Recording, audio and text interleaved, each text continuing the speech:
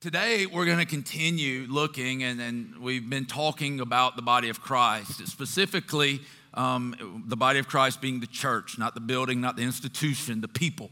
And so we've been looking at some different tensions that exist with the church and the world, with the kingdom of God and with the kingdom of this world, and how these tensions exist, and talking about how do we live in these tensions? How can we be fruitful in all of these different tensions? I've been playing around with this bungee strap up here, showing the tension of the kingdom of God versus the tensions of the world. We're going to continue that line of thought today, but before we do that, I really want to go back and just review some of the things we've been talking through. Some of you are getting tired of hearing this, I know, but that's a good thing. That means you know it, right? You're hearing it. And so I want to run through a few of these things, and we're going to throw some slides up. The first one is this, that when we come in here on a Sunday morning, and as the church, we're not doing something randomly. There's a scripture we've looked at several times, Ephesians 2:22, that says this: in him you two are being built together to become a dwelling in which God lives by his Spirit. God is building his church very intentionally. It's not just something that's done haphazardly, just something that's kind of thrown together. God is positioning people in the temple, his church, the body, not a temple of brick and mortar, but the body of Christ. And so we're being built very intentionally for a purpose. And we have this purpose. All believers, all churches have this purpose: to fill and renew the earth with people reconciled to God through Jesus. Out of that comes the whole earth singing the praises of God, the whole earth glorifying God through his people, through us living and representing him on earth the way we were originally designed to do that. The next thing is, we've talked about some goals that have to happen if that purpose is going to be fulfilled, that we, the church, grow to maturity in Christ. I had a friend of mine ask me a question the other day. It was a great question. He said, how many people on staff and how many leaders in the church do you think could give a definition of spiritual maturity? And I started thinking about that. I think they could. I don't know. I don't think they'd be exactly the same. And so I thought, it'd be a good thing to help people understand what this is more. And so when you think about spiritual maturity, this is what I'm meaning by that. It's when we come to a place that we're able to take responsibility for our relationship with God, in which we can read scripture, we can pray, we can do these things where we create environments with God, where we are in his presence. We're able to walk with him on a daily basis and grow in our knowledge of God, and the knowledge of who we are in Christ, in our role and part in the church, and then grow the kingdom. So we're growing in our ability to grow in God, basically. And so we've gotten to that place. Another aspect of spiritual maturity is not only can I take responsibility for my relationship with God, but I'm able to lead others and teach others to take responsibility for their relationship with God. And so it's the twofold. I'm able to grow and take responsibility and kind of grow up in God, but I'm also able to teach others to do that. Don't mistake maturity for perfection. We're not perfect. In fact, that maturity is continuing to grow. None of us have arrived. Maturity and perfection are not the same. But we can grow up in God and get to a place where we can help others grow up in God too. And so that's what we're talking about. The other goal we see up there is moving from the pastoral or dependency model of ministry to a model of ministry that we see scripturally, where every part of the body does its work. And we've talked about these two graphics, where on the left is what we typically see in church, where Jesus is the foundation, but a few people do ministry, and these functions and programs are there to support the rest of the people. But the way we see it in Scripture is this: Jesus is the foundation. God calls some people, paid and unpaid, to be a part of developing other people and equipping them so that every part of the body does its work. That we are all ministers. A minister is a servant of Jesus. We're all in ministry together, and every part of the body does its work so that we become the church, the body of Christ, the people of God that God desires for us to be. In order to do this, we've been talking about these foundation cracks. Jesus is perfect. There is no nothing lacking in Christ, but sometimes our understanding of Jesus and the gospel can have holes in it. And so we talked about first, note that sometimes there's no clear call to follow Jesus, so we don't really know what that means. We talked about the second one, that there's no clear call sometimes to fullness in Christ, to growing up in him, knowing who we are in him, and those types of things. And now we're looking at this third one, that is no clear call to Jesus' people. When we come to Christ, we're not just baptized into Jesus, we're also baptized into the church, God's people. We come to belong to God's people. The last one, we'll start looking at this in a couple of weeks, is no clear call to Jesus' mission. And so I want you to be aware of that. Today, as I said, we're going to continue in this third foundation crack, a clear call to Jesus' people, and specifically looking at the church and one of the major functions of the church. We could spend every Sunday from now until Jesus returns talking about the tensions in the church. And the reason we could do that is because the kingdom of God and the kingdom of this world, they're moving opposite directions. And so there's so many tensions. Everything that exists in the kingdom of God is in tension with the things that exist in the world. God is moving in a different direction. The kingdom is moving in a different direction from the standpoint of they don't really mesh. They're in two opposite directions from each other. And so we could talk about this, but I want to just take, and we've done the last couple of weeks, and I want to continue today, talking about some of the ones that I think are essential for us to recognize and know how to exist in. And so we've talked the last few weeks. We've started in Matthew 5. I'm not going to go back there and read it again today, but Matthew 5, beginning verse 12, Jesus is teaching in the Sermon on the Mount. He's giving them some directions on how to live in the kingdom. This is what kingdom living looks like. And he tells them, beginning in 12, two analogies. He said, you're the salt of the earth. He says, but if salt loses its saltiness, how can it be made salty again? Then he tells them, you're the light of the world. What's he telling them? He's saying, look, if you live in the kingdom and this is the way of life you live, then you're going to look very different. And he's telling them, don't lose your distinction. Don't get pulled into the world and lose your distinction. Live as God's people. You'll always be distinct. As long as you exist in this world, there's going to be a pull back towards the world. But understand this. You're distinct. You were created or recreated to be distinct. Don't give in. Remain salt. Remain light. Stay distinct in the world so that people can see you and understand the difference, so that people who are in darkness can see the light and come and draw close to God. And so we've looked at those things. I want us to pray, and then I really want us to get into a tension that exists within ourselves today. It exists within ourselves, but it is crucial that it's resolved for the whole church, for the body of Christ. So let's pray. God, I thank you for your word. I thank you for truth, God. I pray today, Lord, that we would have ears to hear what you say to us. God, I pray that today we would have eyes to see more clearly who you are and what you've called us to. I pray today that we would taste maybe someone for the first time, but many of us taste again your goodness, God. I pray today that by faith we would take hold of the promises you've given us of salvation. We would take hold of the promises that you're faithful to, God. I pray today that we would breathe you in, God. Breathing in your word, and that when we leave here, we'd be able to breathe out your kingdom.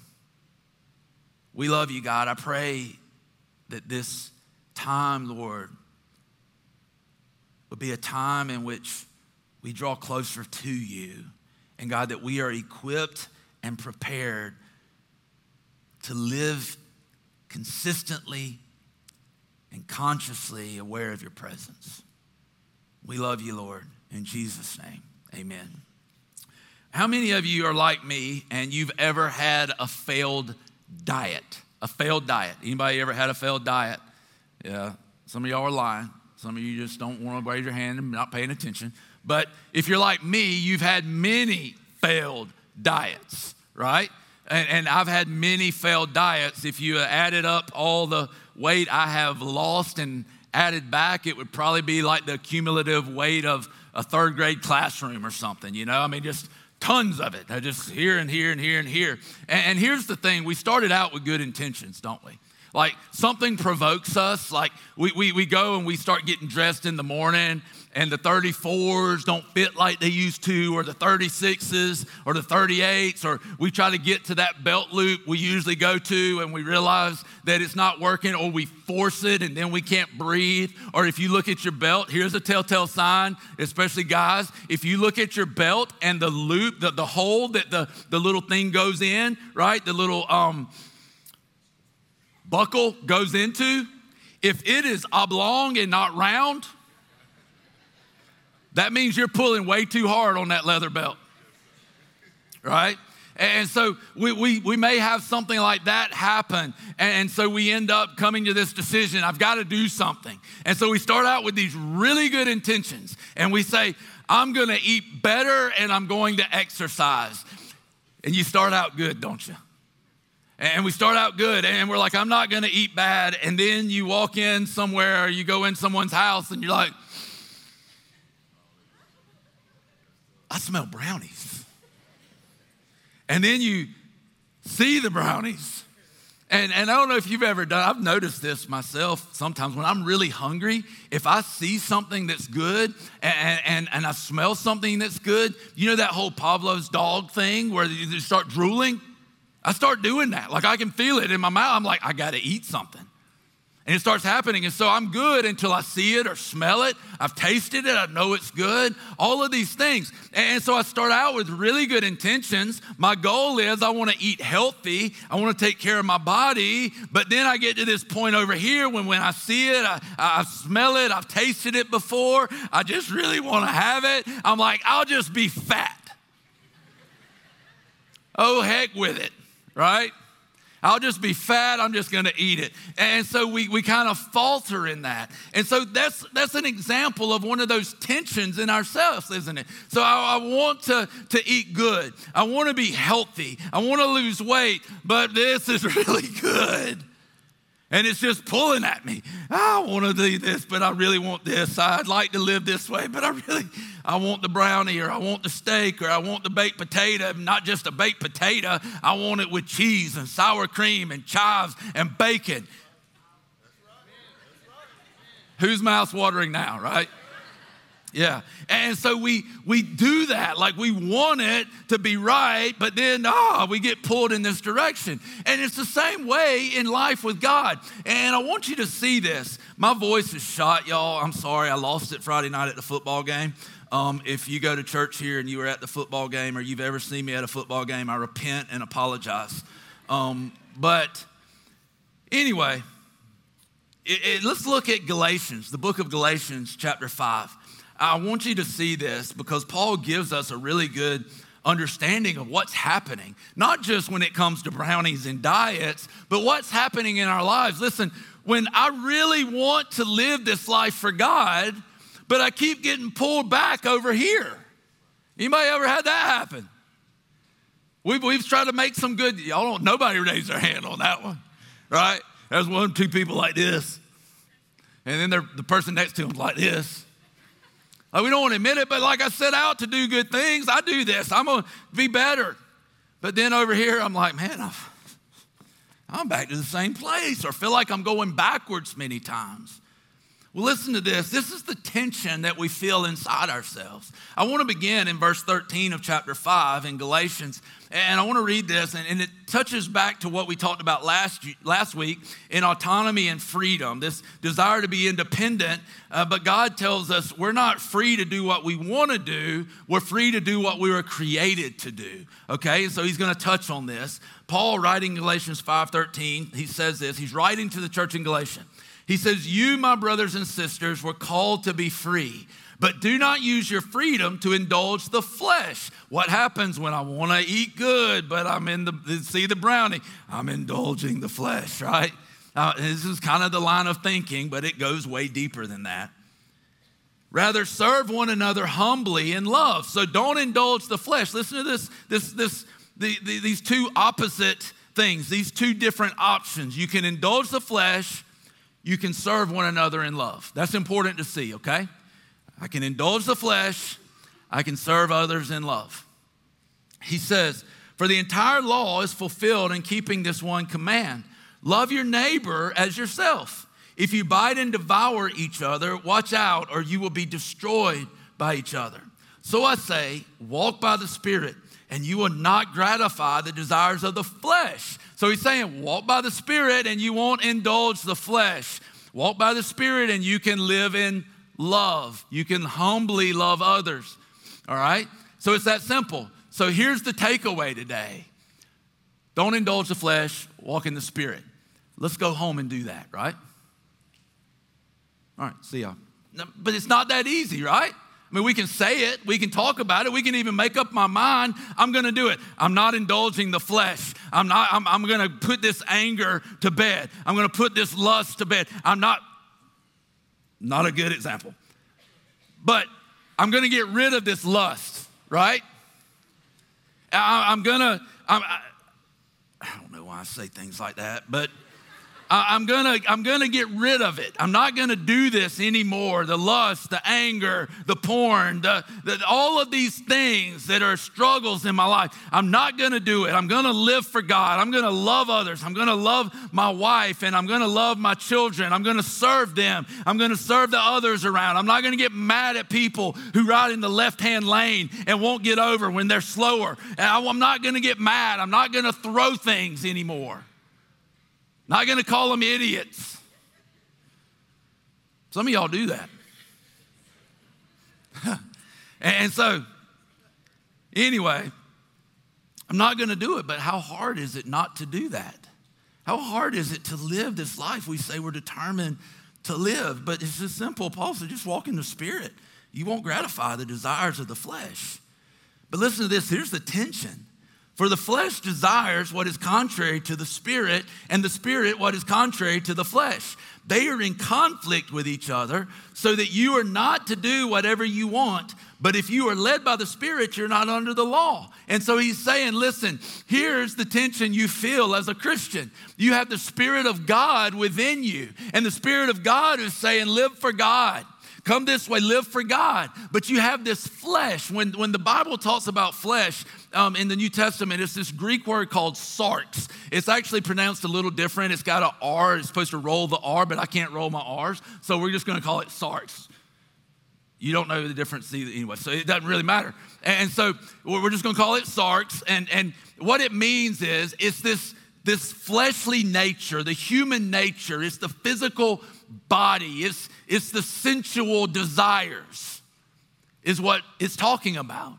And so when he's talking about the flesh and he's telling us the flesh desires what's contrary to the Spirit, he's telling us your flesh is going to pull you towards what's sensual in the world. It's going to pull you towards the brownie. It's going to pull you towards the lust. It's going to pull you towards the anger. It's going to pull you towards the greed. It's going to pull you towards the insecurity. It's going to pull you towards the adultery. All of those things, your flesh is going to pull you. He says, but the Spirit is pulling the other way. And he says, the key to this is walk in the Spirit. The key is to walk in the Spirit. But how do we do that? He goes on and tells us what the acts of the flesh look like. They're all sensual in nature. When I talk about sensual, I want you to hear this definition of sensual. It's relating to or involving gratification of the senses. So remember that, it's going to be important, relating to or involving gratification of the senses. And then he tells us what the fruit of the Spirit is. Love, joy, peace, patience, kindness, goodness, gentleness, and self-control. I got convicted by that the other day. I was thinking about the fruits of the Spirit. I got to gentleness. I'm like, I could be a lot more gentle. I thought about patience. I'm like, I should have a lot more patience. Kindness. Just all of these things, self-control. I'm like, my gosh, I got convicted by it myself. I'm like, I should be producing a lot more of this by now. But how do we do this? And here's the tension I want to talk about today specifically. Paul tells us elsewhere in Galatians that the only thing that really matters is faith working itself out in love. We saw in the scripture we read in Galatians, Paul basically says this: you can indulge the flesh, you can indulge what's sensual, or you can humbly love others and fulfill the 2 commandments that Jesus gave us, to love the Lord our God with all our heart, soul, mind, and strength, and to love our neighbor as ourselves. But he's saying you've got these 2 options, and he tells us these 2 options are in conflict. They work against each other. They don't mesh. And I want you to see this. The resolution of this tension is huge. It happens within us, but it affects everyone around us. Until we come to a place where we are consistently living not self-serving lives, but serving others, the church can't become what it was designed to become. Paul tells us in Philippians 2, he says something like this. He says, if you have any encouragement from being with Christ, if you have any comfort from his love, he goes on and tells them, he says, make my joy complete by being one, by being like-minded. In other words, being united. He says, don't do anything out of selfish ambition or vain conceit. But he says, but humbly consider others better than yourself. So he's telling us, look, this is how unity happens. This is how the body becomes the body. And church, listen to this. If we the body, the believers, the followers of Jesus, if we are going to experience the fullness of Jesus, all that God has for us, the believers, it will not happen if we are not walking in love. If we, the church, the believers, are going to express the fullness of Jesus to the world around us, it will not happen if we're not walking in love. If we are living lives that are consistently trying to fulfill my sensual desires, to live for myself, then what's going to happen is I cannot live in this loving relationship with other people, with God, and with the people even outside in this culture. We have a very shallow understanding of love in our American culture. This love is not a feeling. It's not an emotion. It's not erotic. It's deeper than that. It's a choice. It's I am going to serve others. I'm going to live for others. I'm not going to be self-serving.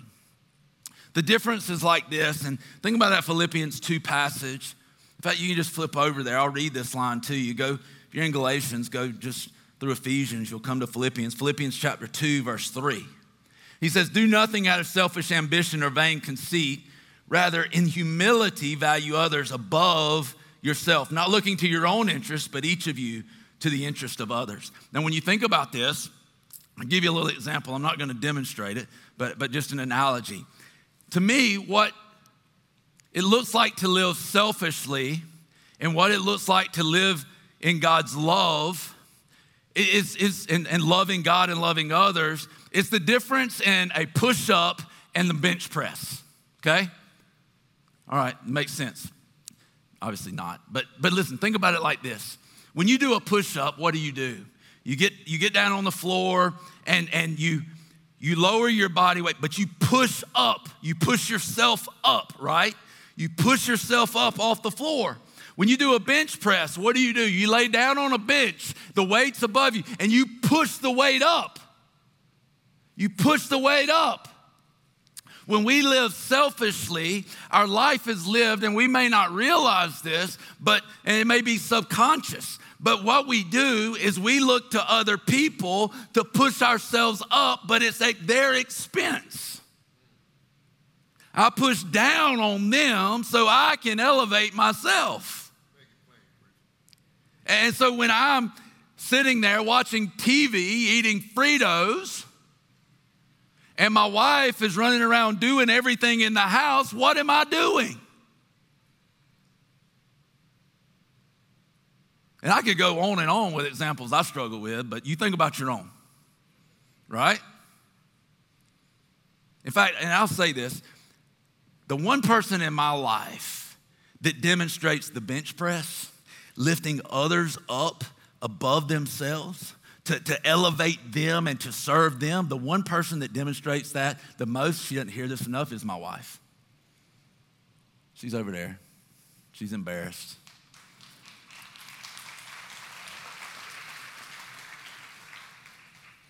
But she serves us selflessly. And I see that in her. But it's the difference in pushing up to try to elevate yourself. It's getting under the weight and saying, I'm going to elevate others. But see, here's the problem. We can't do that unless we can humbly elevate others above ourselves, unless we humbly value others. And here's the thing, you can't value someone higher than yourself until you realize your value is in Christ and not your accomplishments. Does that make sense? If I'm constantly fighting for value and worth, there is no way I can lift someone else above me. I'm going to constantly be pushing myself up so that I can look around and go, I see value.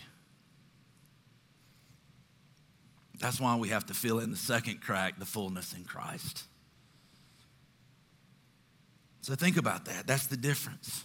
So if I'm going to live this life and we're going to be the church that God wants us to be, somehow I have to come to this realization, this conclusion, a renewing of the mind, a security in Christ that allows me to push others ahead of myself. I want you to succeed. I'm going to celebrate your successes. I want to see this happen to you. I'm going to look out for your needs. I'm actually going to think about somebody else. And that's a challenge. Because it's easy, y'all, to live in this sensual nature. Listen, what are the senses? And I'm just going to talk about 5. I know there's like, if you Google senses, because I did it. If you Google senses, there's like, some people say 5, some say 6, some say 7. I don't know, it just goes on and on. But I'm going to go way back to when I was in school and talk about 5. All right? Hearing, seeing, touching, tasting, smelling. All right? And think about this. If I don't have any senses, is it hard to resist the brownie? No. If I can't see it, smell it, touch it, taste it, it's not hard.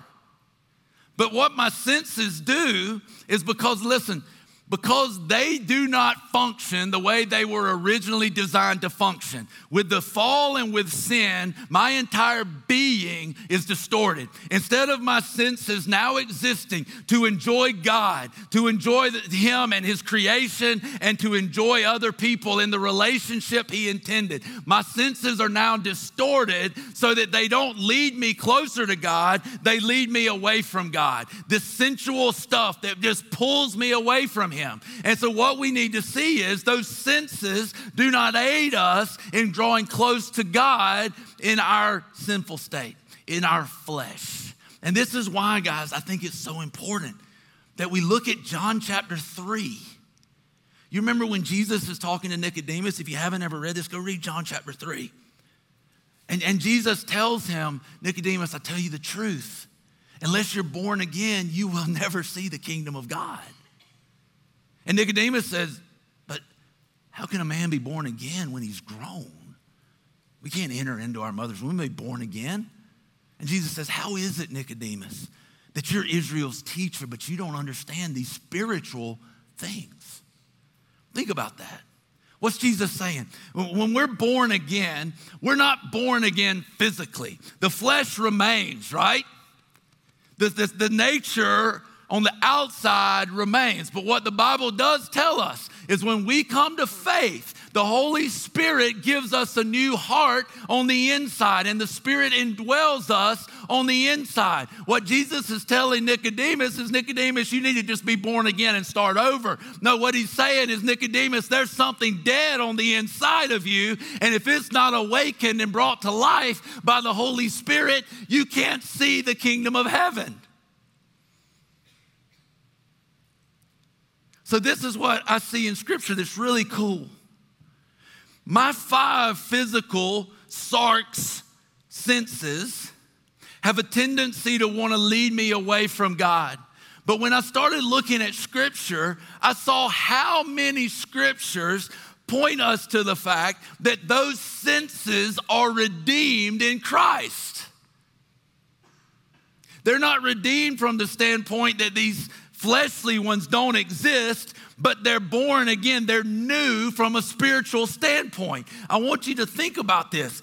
Listen, and this is where we're going to bring it back in about 12, no, let's don't lie. Let's say about 15, 20 minutes. I just lost a bunch of you now because you're like, we're going to be in the back of the line at Moe's. But anyway, but listen, let's just lean in. It'll be okay. We're all going to eat. It'll be all right.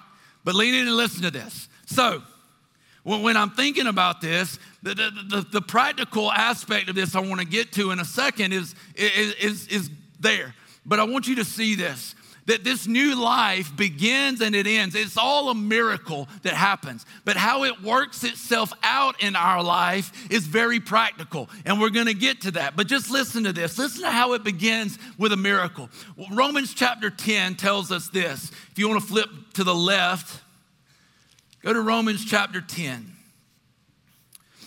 This is Paul writing to the church in Rome. He says, for it is, in verse 16, but not all the Israelites accepted the good news. For Isaiah says, Lord, who has believed our message? Consequently, faith comes from what? Hearing the message, and the message is heard through the word about Christ. So faith comes from hearing the good news. Faith comes from hearing the message of Christ. And so we see this, that faith brings the new birth, but faith comes from hearing. Jesus, when he would teach, he would say, let those who have ears, let them hear. In the book of Revelation, he's speaking to the churches. He says, let those who have ears hear what the Spirit says. Now, everybody pretty much probably that Jesus talked to on earth, when he's telling them the good news and the good news is standing in front of them, most of them had ears. A large majority could hear. And so he's not telling us you need physical ears to hear the message. He's saying you need spiritual ears. You need to be able to hear what the Spirit is saying. You need to be able to hear when the gospel is preached that Jesus came to earth, lived a perfect life that we couldn't live. He went to the cross, died a death we should have died, taking the wrath of God for our sin, went into a tomb after he died, but 3 days later was raised from the dead. Now he's ascended to heaven, sent back the Holy Spirit to live in us, to give us new life in him. He's saying you've got to be able to hear that with spiritual ears. You can't just hear it, you got to hear it. And when we hear it, the Bible says we're awakened. The Spirit comes in and gives us life. And so we hear, spiritual hearing, ears to hear what the Spirit is saying, redeemed hearing. Now flip way to the right and go to the book of Hebrews. Hebrews chapter 11. What about seeing? How is that redeemed? Hebrews 11 says this, now faith is confidence in what we hope for and assurance about what we do not see. This is what the ancients were commended for. And so the writer of Hebrews is telling us, he's about to list out in this chapter what they call the hall of faith, people who acted in great faith in pursuing God. But here's the thing about it. He says that faith is confidence in what we hope for and assurance about what we do not see. But if you look at this, he's saying they operated in faith. They couldn't see it, but they operated in it. Because see, what happened is they had spiritual eyes to see something that wasn't physical. It's why Abraham left his homeland, going to a land he wasn't even sure about, that he'd never been to. He uproots his family and all his belongings and takes off. It's why Noah built an ark when he had never seen rain. He saw, he heard with something that wasn't physical. Go to 2 Corinthians now. Go back to the left. We're doing some spiritual exercise here. 2 Corinthians chapter 4. Verse 16, Paul writing to the Corinthians. He says, therefore we do not lose heart.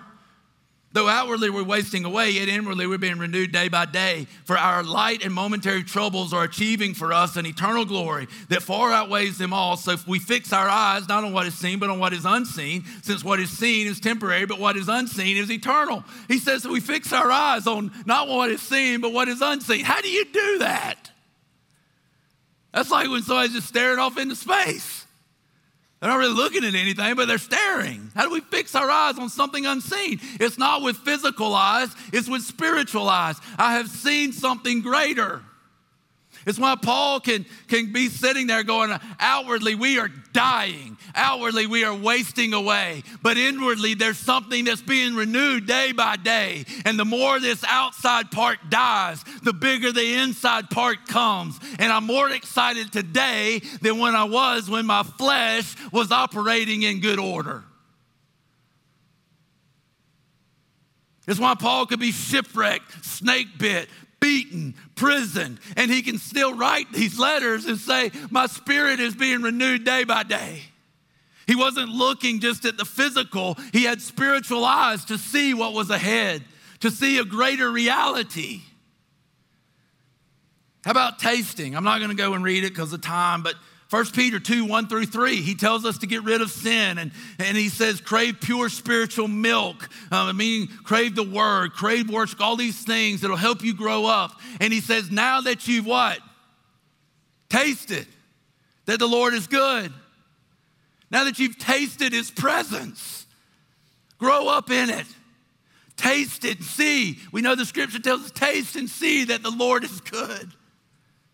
It's a redeemed sense of taste. How do I leave all of this sensual stuff that draws me away from God? How can I possibly say no to that? It's because I've tasted something better over here.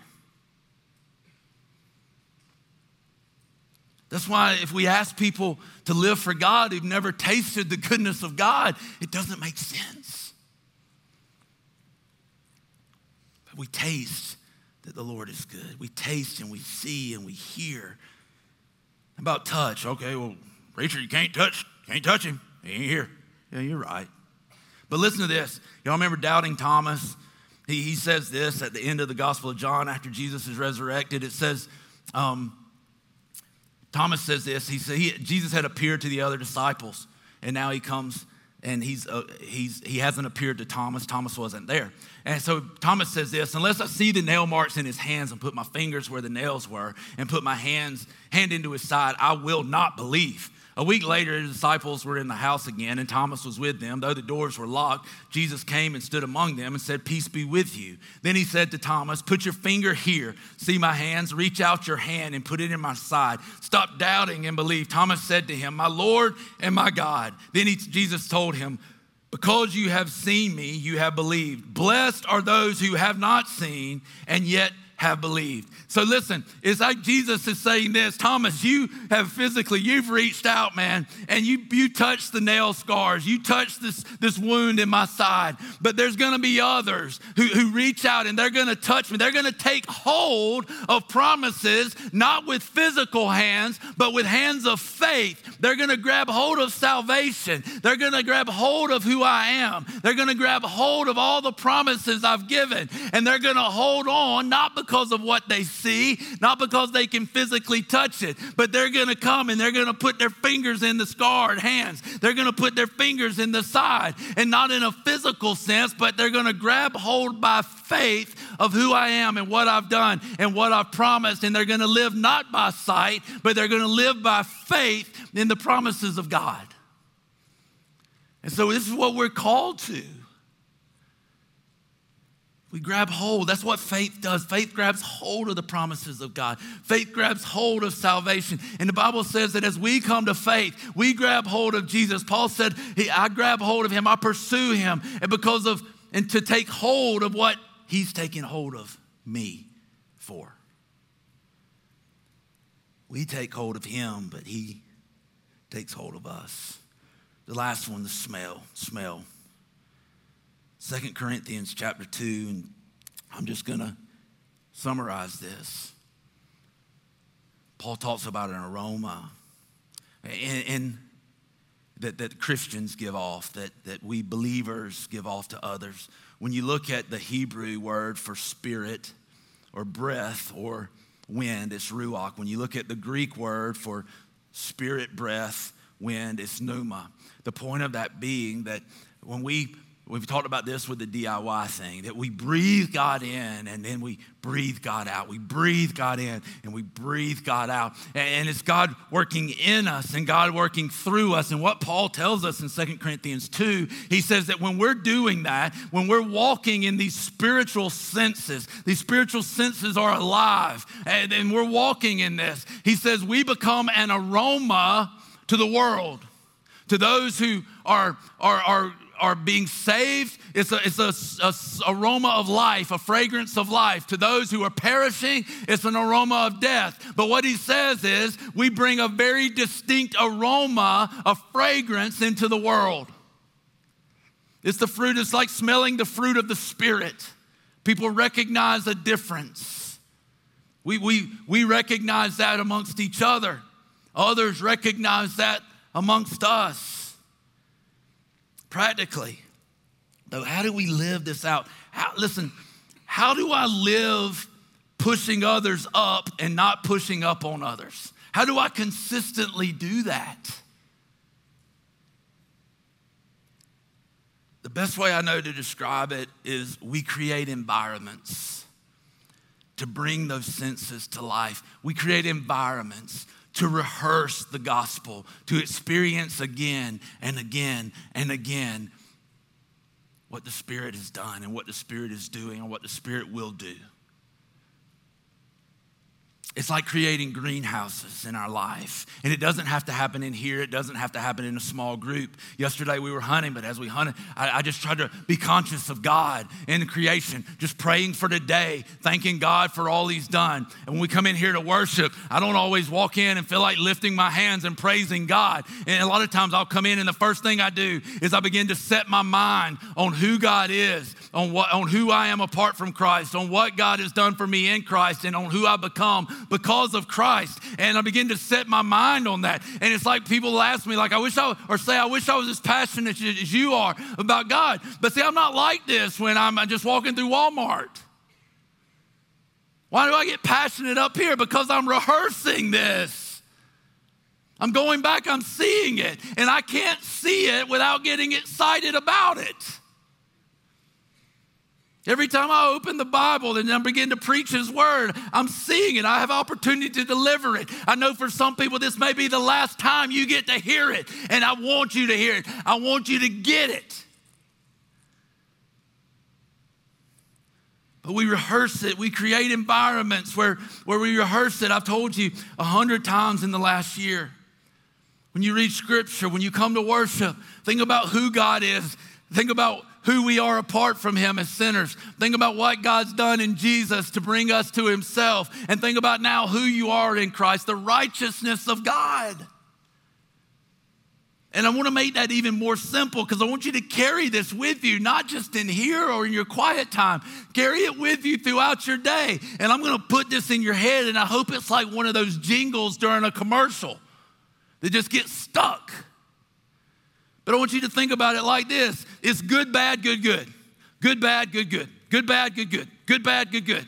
Throughout my day, something comes up. I start to lose it, or I did lose it. Good, bad, good, good. Who is God? Who am I apart from Christ? What's God done? Who am I now? Thank you, God. And I'm just going to rehearse that over and over. I sit down to read my Bible, and I begin to rehearse it. I'm riding down the road in my truck. I begin to rehearse it. I begin to go through it. I begin to talk about it and think about it. I go to community, and whether it's on Sunday or in a small group, and people are reminding me of it. Why? Because when I get in the world, I have a tendency to get pulled to the sensual, but I need to be reminded, rehearse it. Good, bad, good, good. Good, bad, good, good. Thank you, God.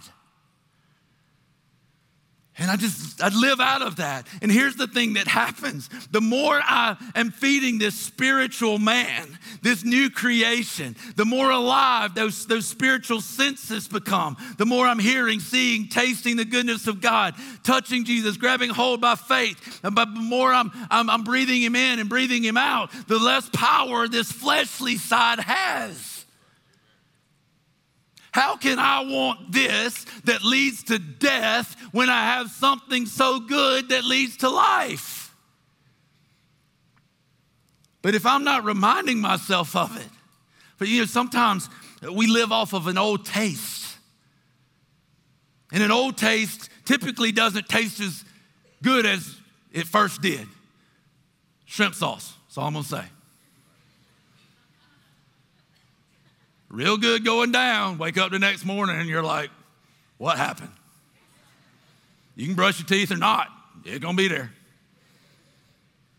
We need to keep tasting. We need to keep seeing, keep hearing, creating environments constantly, consistently. I think this is what Paul means when he's talking about praying consistently. I don't think it's that he's just saying words all the time. I think it's he's conscious of God. There's a communion with God. He's constantly rehearsing the gospel. In the prison, I rehearse the gospel. In good times, I rehearse the gospel. In the shipwreck, I rehearse the gospel.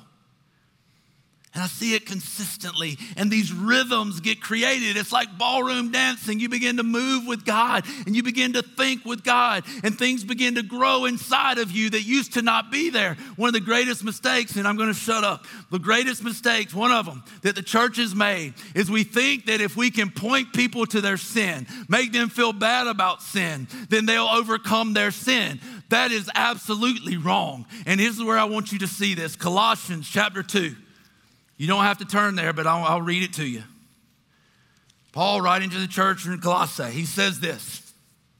Since you died, this is verse 20, since you died with Christ to the elemental spiritual forces of this world, why as though you still belong to the world, do you submit to its rules? Do not handle, do not taste, do not touch. He's talking about these ceremonial type things. He said, these rules, which have to do with things that are all destined to perish with use, are based on merely human commands and teachings. Such regulations indeed have an appearance of wisdom with their self-imposed worship, their false humility, and their harsh treatment of the body. But they lack any value in restraining what? Sensual indulgence. In other words, Paul's saying you can't do it. Unless what's been brought to life by faith grows in me, this will still rule me. Until I feed this, until I create environments to rehearse this, until this becomes what my mind is focused on, until this becomes the greater reality in my life, this will have a tendency to rule my life. I may have really good intentions, but I'll lack the power to live it out. I create environments, prayer and worship and Bible reading, but also I rehearse the goodness of God and what he's done. It's a miracle. God works through his Spirit, through a miracle to bring us to life and sustain us and carry us through this life. But how we grow in it is very practical. I create environments to hear and see and taste and touch and breathe in, breathe out, smell the presence of God. Let's pray. God, I thank you for your word and your truth. Lord, I pray your Spirit speaks much louder than me. God, I pray we would be mindful of you, that we would just remember, Lord, the good, our bad, your good, and now who we've become. That worship would erupt from that, not just here singing songs, but in the life we lead. God, I pray for that for myself. That I wouldn't look to others to push myself up. But God, I'd look to elevate others higher than myself. There'd be a greater harvest, a greater fruit of love and joy and peace and patience, kindness, goodness, gentleness, self-control, your character and nature in me and in us, that we would be able to walk in love, fully experiencing and expressing Jesus to those around us. We love you, Lord, and thank you. In Christ's name, amen.